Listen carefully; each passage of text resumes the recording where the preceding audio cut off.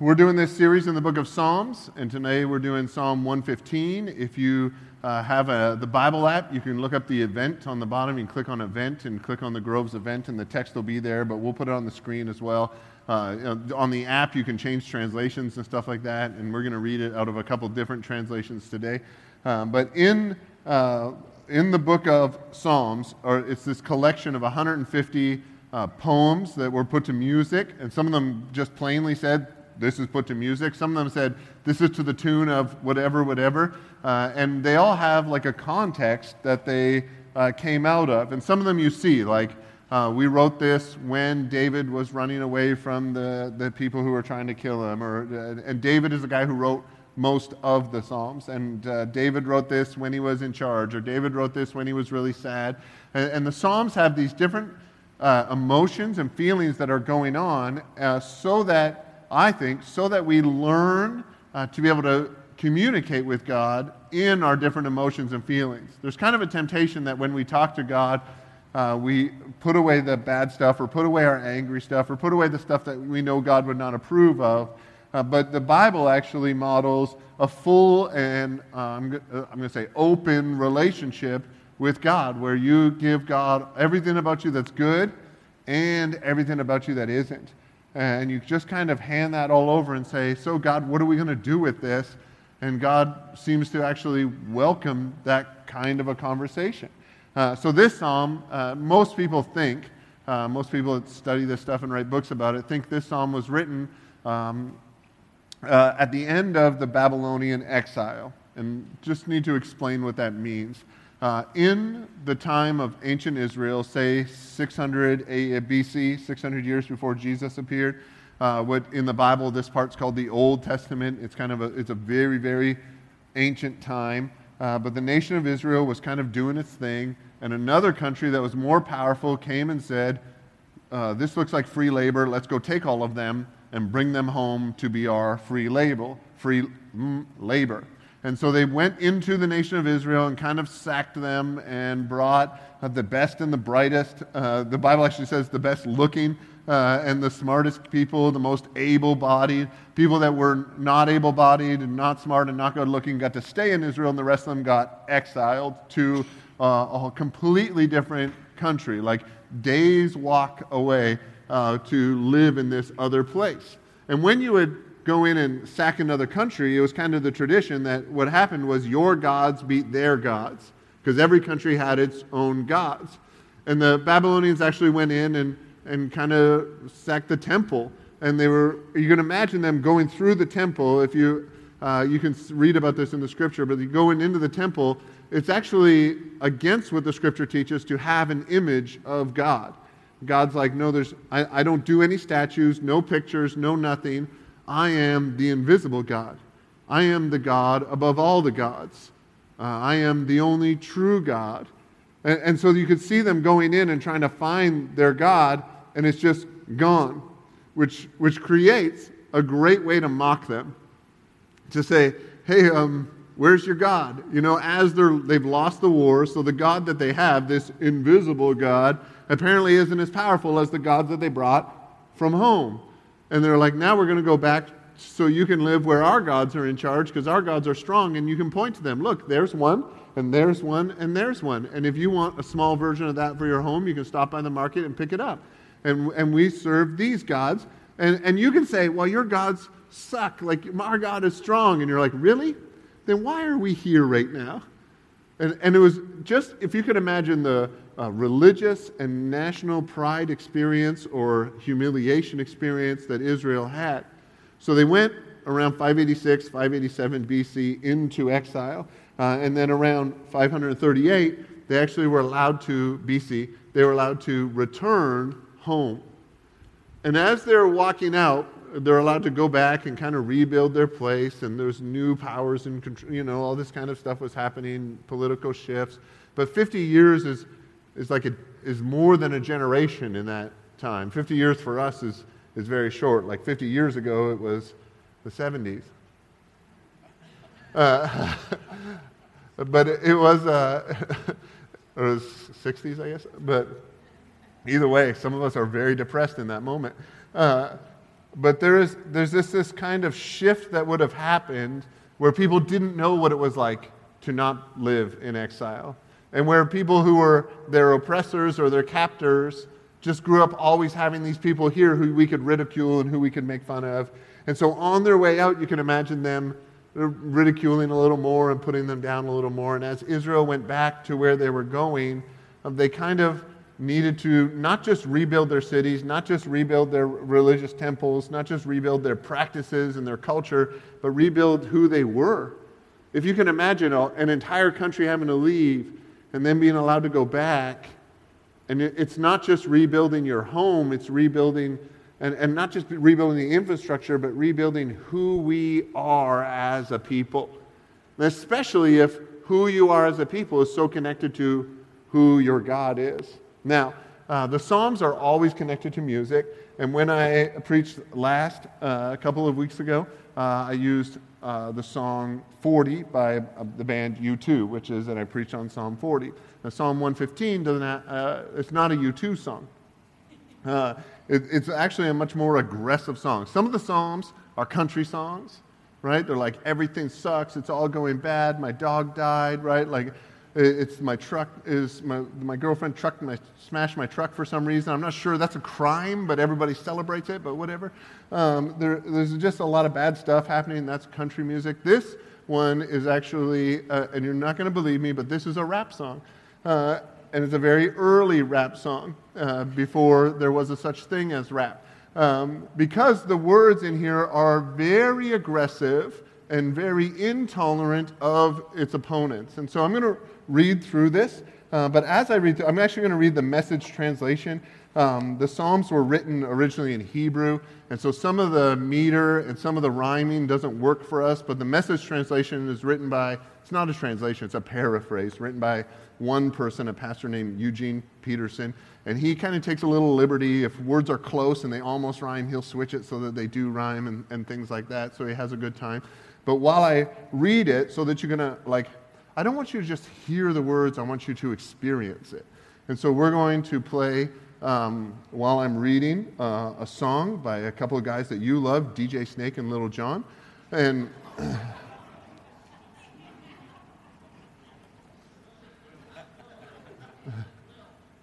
it's a what?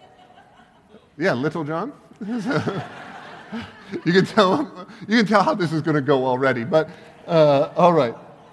So I'm going to read this from the Message translation, and if you want to follow along in your Bible app, you can. Otherwise, I just want you to catch what's going on. It's going to mention the nation of Israel, which is the country that we're talking about. Then it's going to mention the house of Aaron, which were the priests and the people in charge. And then it's going to mention the people who fear God, who are the people who aren't by birth Israelites, but they have they're kind of proselytes. They've kind of moved or converted to become like the Israelites. So let's go ahead and enjoy the reading of God's Word this morning.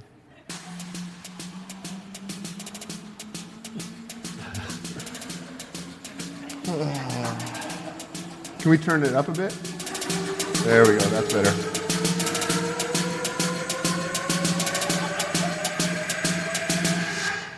Not for our sake, God, not for our sake, but for your name's sake, show your glory. Do it on account of your merciful love. Do it on account of your faithful ways. Do it so none of the nations can say, where now is their God? Our God is in heaven, doing whatever he wants to do. Their gods are metal and wood, handmade in a basement shop, carved mouths that can't talk, painted eyes that can't see, tin ears that can't hear, molded noses that can't smell, hands that grasp, hands that can't grasp, feet that can't walk or run, throats that never utter a sound. And those who make them have become just like them. They have become just like the gods they trust. We're not done. But you, Israel, put your trust in God. Trust your helper. Trust your ruler. Clan of Aaron, trust in God. Trust your ruler. Trust your helper. Trust your ruler. You who fear God, Trust in God. Trust your helper. Trust your ruler. Oh God, remember us and bless us. Bless the families of Israel and Aaron, and let God bless all who fear God. Bless the small, bless the great. Oh, let God enlarge your families, giving growth to you, giving growth to your children. May you be blessed by God who made the heaven and earth. The heaven of heavens is for God, and he put us in charge of the earth. But there's just one more verse. And this is my favorite part, so we're going to sit here for a second.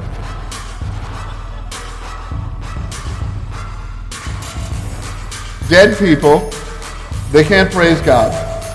Not a word to be heard from those who are buried in the ground. But we bless God. It says, oh yes, but I'm going to say, oh yeah.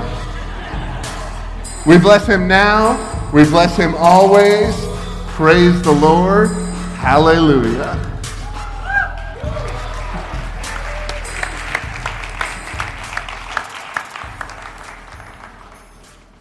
Patronizing applause is welcome here. Psalm 115 is my favorite of all the Psalms. Psalm 115 verse 3 is my favorite of all the verses in the Bible, and has been since around the year 2000. I discovered this during my first semester of Bible college, and it's just been definitive for me ever since. It hasn't had that soundtrack. That just came around 2 summers ago, and it opened my life up even more, as you can tell. It's broken down into 5 parts, and I want to walk through this together. But we're going to walk through it in the NIV version, so we won't play the music every time I read through the NIV version. But let me read. The NIV version is more of a phrase-for-phrase translation. If you have an old-school King James, you found it in Grandma's House Bible, or you have your own. I have my own. That's not judging, but there is... King James is word for word, and that's why sometimes it's hard to read, because they take the original language word and they switch it for English. Next word, switch it for English. And if you learn Spanish, like we would say, there's a yellow bus, and instead you say el autobús. I don't know yellow. Okay, so the red bus, the autobús rojo. I don't know yellow yet. I'm only 35% in my app, but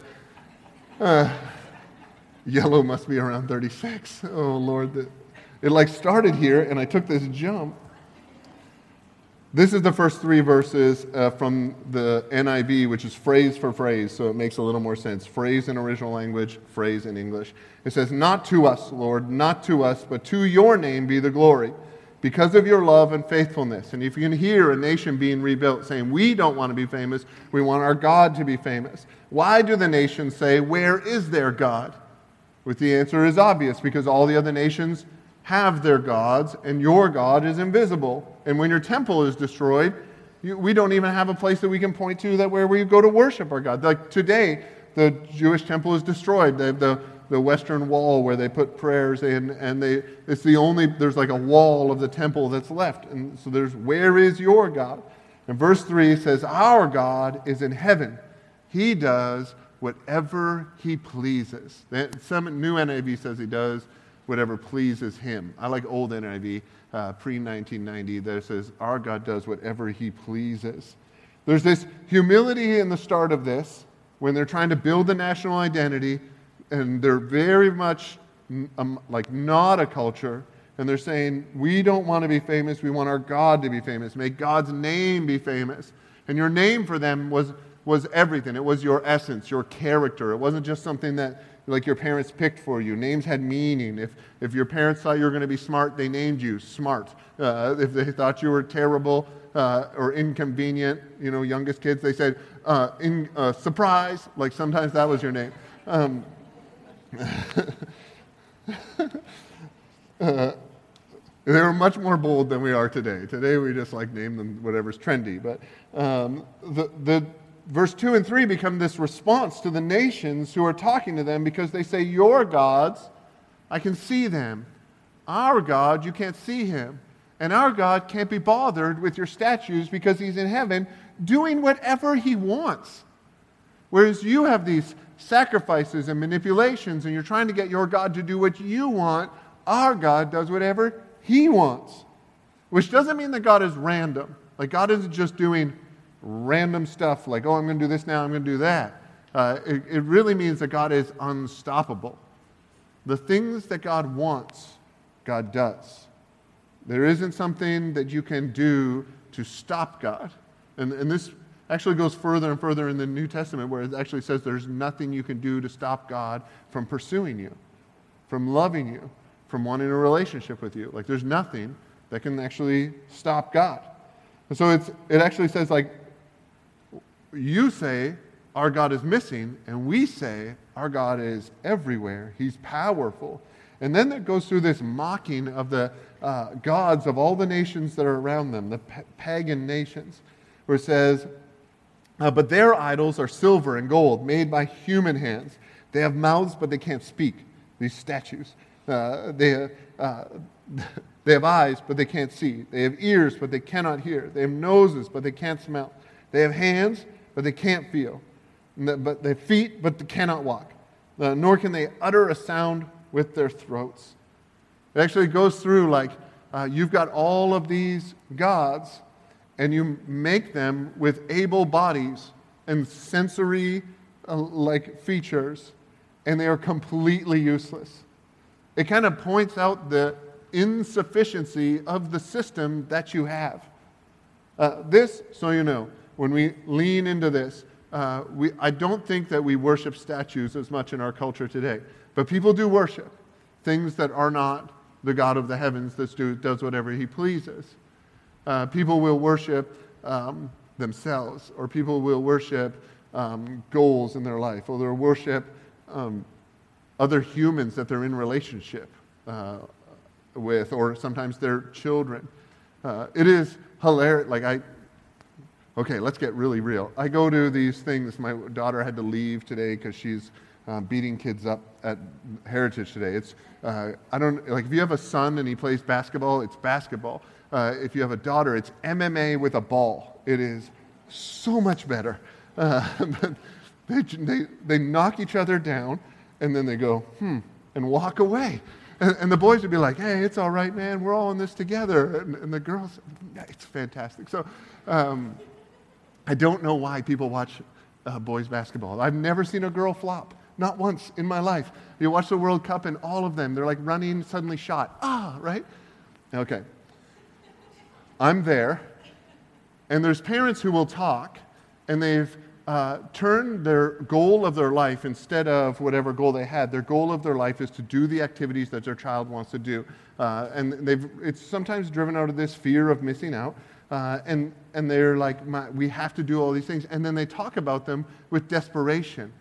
Like, we spent $2,700 so our kid could play sports every weekend. But they talk about it as if it's terrible. What that is sacrifice for a God that you've chosen. Does that make sense? And I'm not judging. Like, you can knock yourself out. But to say that to worship something is to ascribe worth to it. Right? So you have taken real monetary value, invested in it, taken your schedule and eliminated it, and you've put it into something else. So you know, this is the thing that preachers aren't supposed to talk about, because I think that this is one of the main gods, and we're supposed to pretend it's cool so that you keep coming to church. But whatever, it's a god, and it competes with Yahweh God, and so that's a sin. But this, and I don't think this is necessarily everyone's God. Some of you worship yourselves at the expense of your children. So it works all the way around. And this isn't trying to be a guilt thing. What this is you look at the things in your life that you put worth into and you put time into, but the result of that is inept. It's like these gods. It has the form of something that's good, but you end up not feeling good about what's going on. The sports thing is just something I saw yesterday, so it's funny. But then in verse 8, it actually gives the most aggressive prophecy, I think, in the whole of this song. It says, those who make them will become, those who make them will become like them, and so will all who trust in them. It's saying these gods are useless and stupid, and they look like something useful, and they're not. And the people who make them and the people who worship them will become the same. It is wildly aggressive to pray against the people who worship a God that's not your God. I hope you get exactly what you're looking for. And I hope you become just like those gods that I just finished saying were the most ridiculous things in the culture that exists today.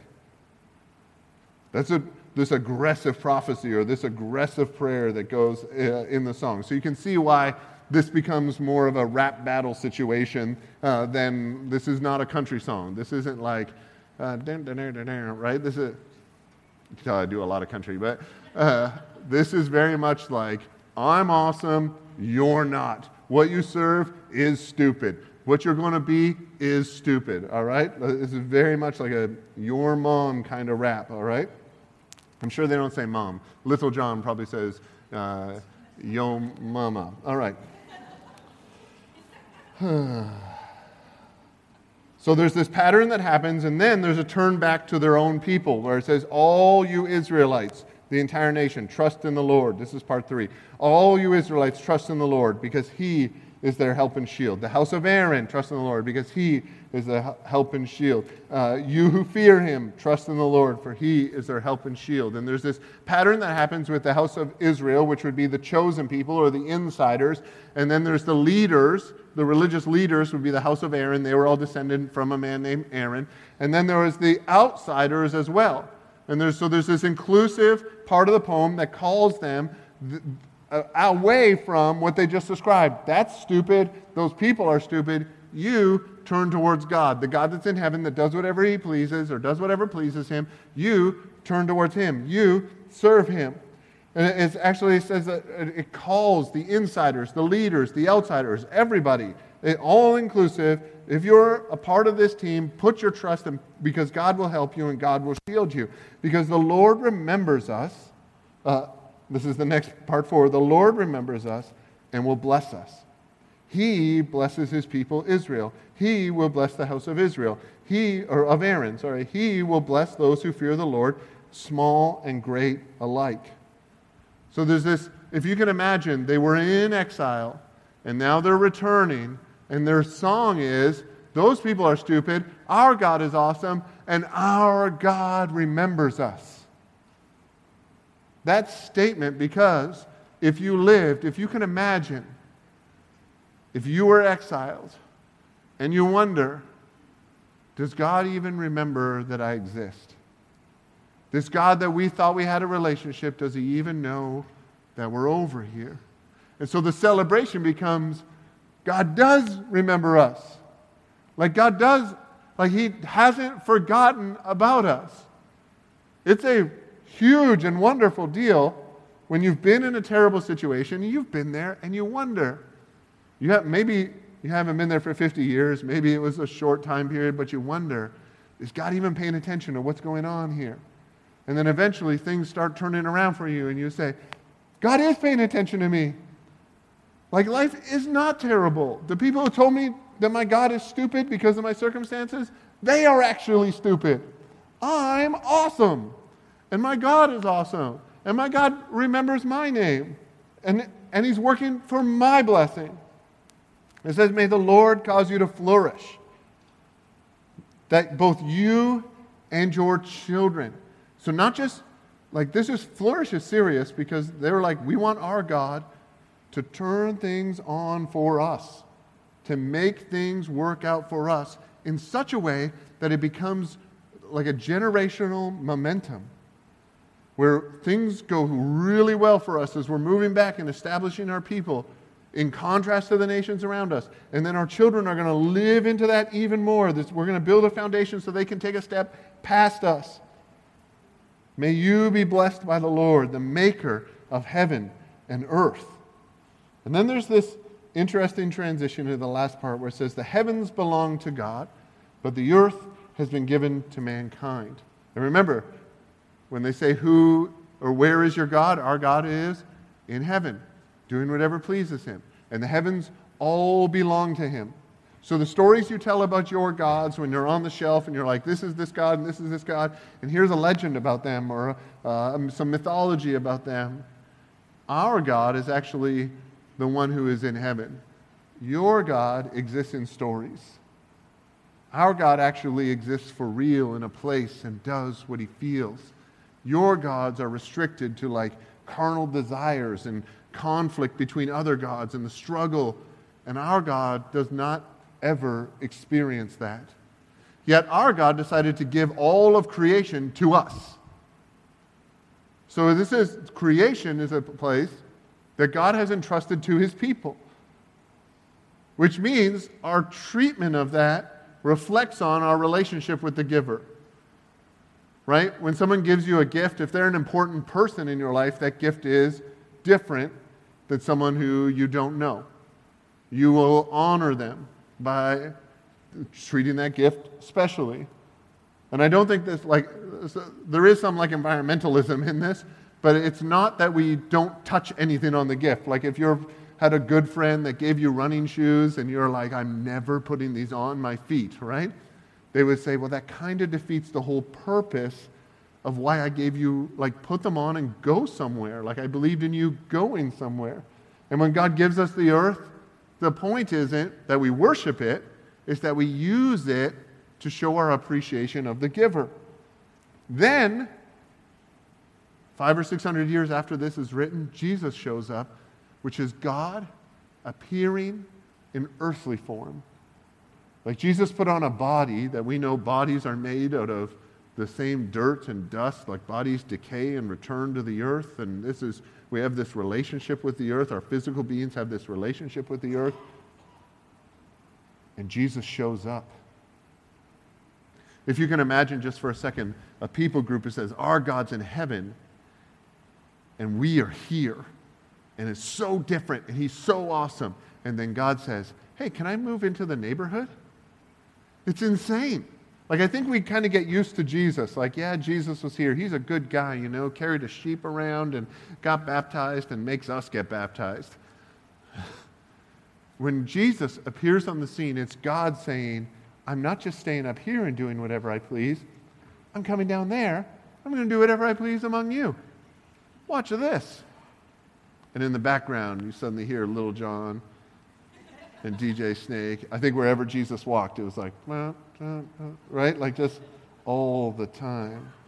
If someone will actually, if you make YouTubes, if you would remix Jesus of Nazareth, you can go on YouTube and get Jesus of Nazareth, put like hard rap songs behind it.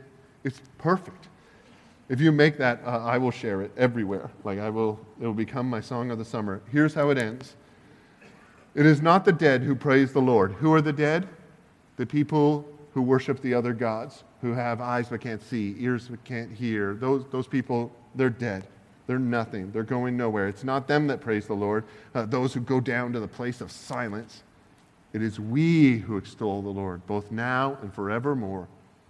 Praise the Lord. Other translations will finish with the word hallelujah, which is like the Hebrew for praise the Lord. We are put here on earth while God is in heaven. And we know the story is going to advance to the place where God comes to earth.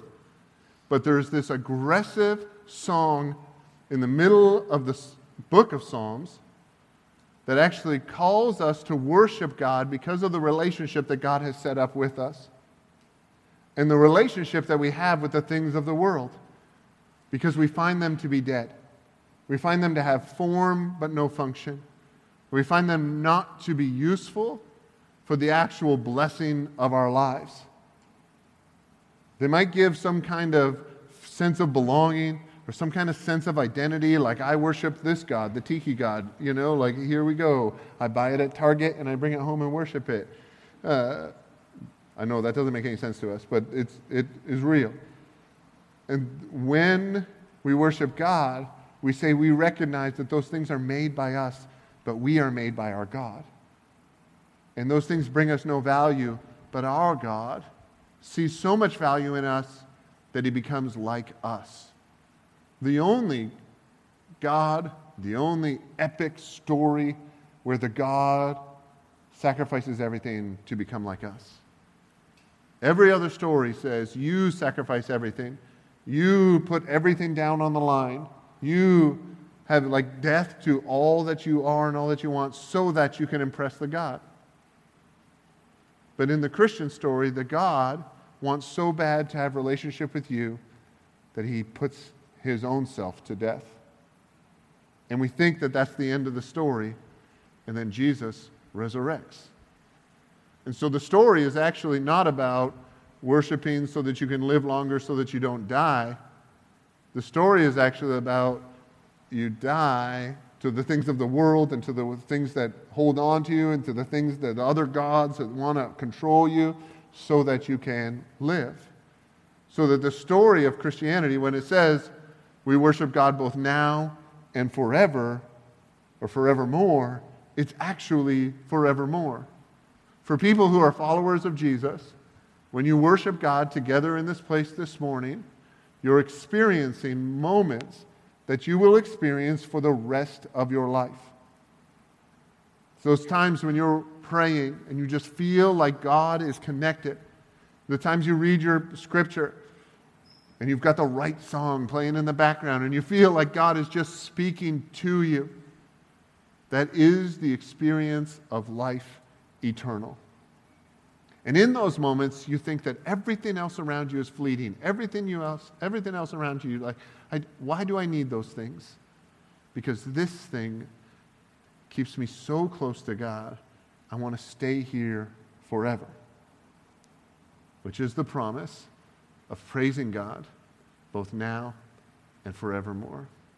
We're going to praise God together right now. Let's stand. I'm going to pray a short prayer, turning our hearts towards him. If you don't know God, if you've never put your full faith and trust in God, I would encourage you to have a conversation with God about that today. We have resources at the Go table or the Go cart at the back, and the people there can help you have a conversation with you about what that means. But we would encourage you to have that relationship with God because you are created to have eyes that see, ears that hear, a nose that smells. You're created to be blessed by God.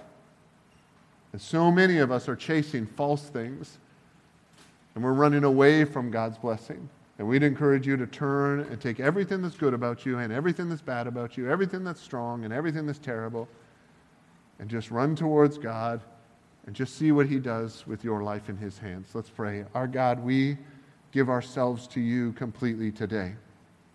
You are in heaven, and you do whatever you please. And so I would pray that it would please you today to move in our hearts, that it would please you today to move among us as a group, but also as individuals in such a way that you call us to yourself in a radical commitment, in a radical giving up of all these other gods that compete for our attention and compete for our affection, and just take us fully, God, into yourself. May we not have a form that has no function, but may we be true children of God, the God who lives in heaven while we live on earth, the God who came to earth, who died to pay the price for our sin, to resurrected to show his victory over everything that could keep us from God. Everything that could keep us from God's love is defeated in Jesus' life, his death, and his bodily resurrection. As we worship you now, God, we pray that you would receive us, that it wouldn't be about us, not to us be any glory, but to your name be all the glory this morning. Amen.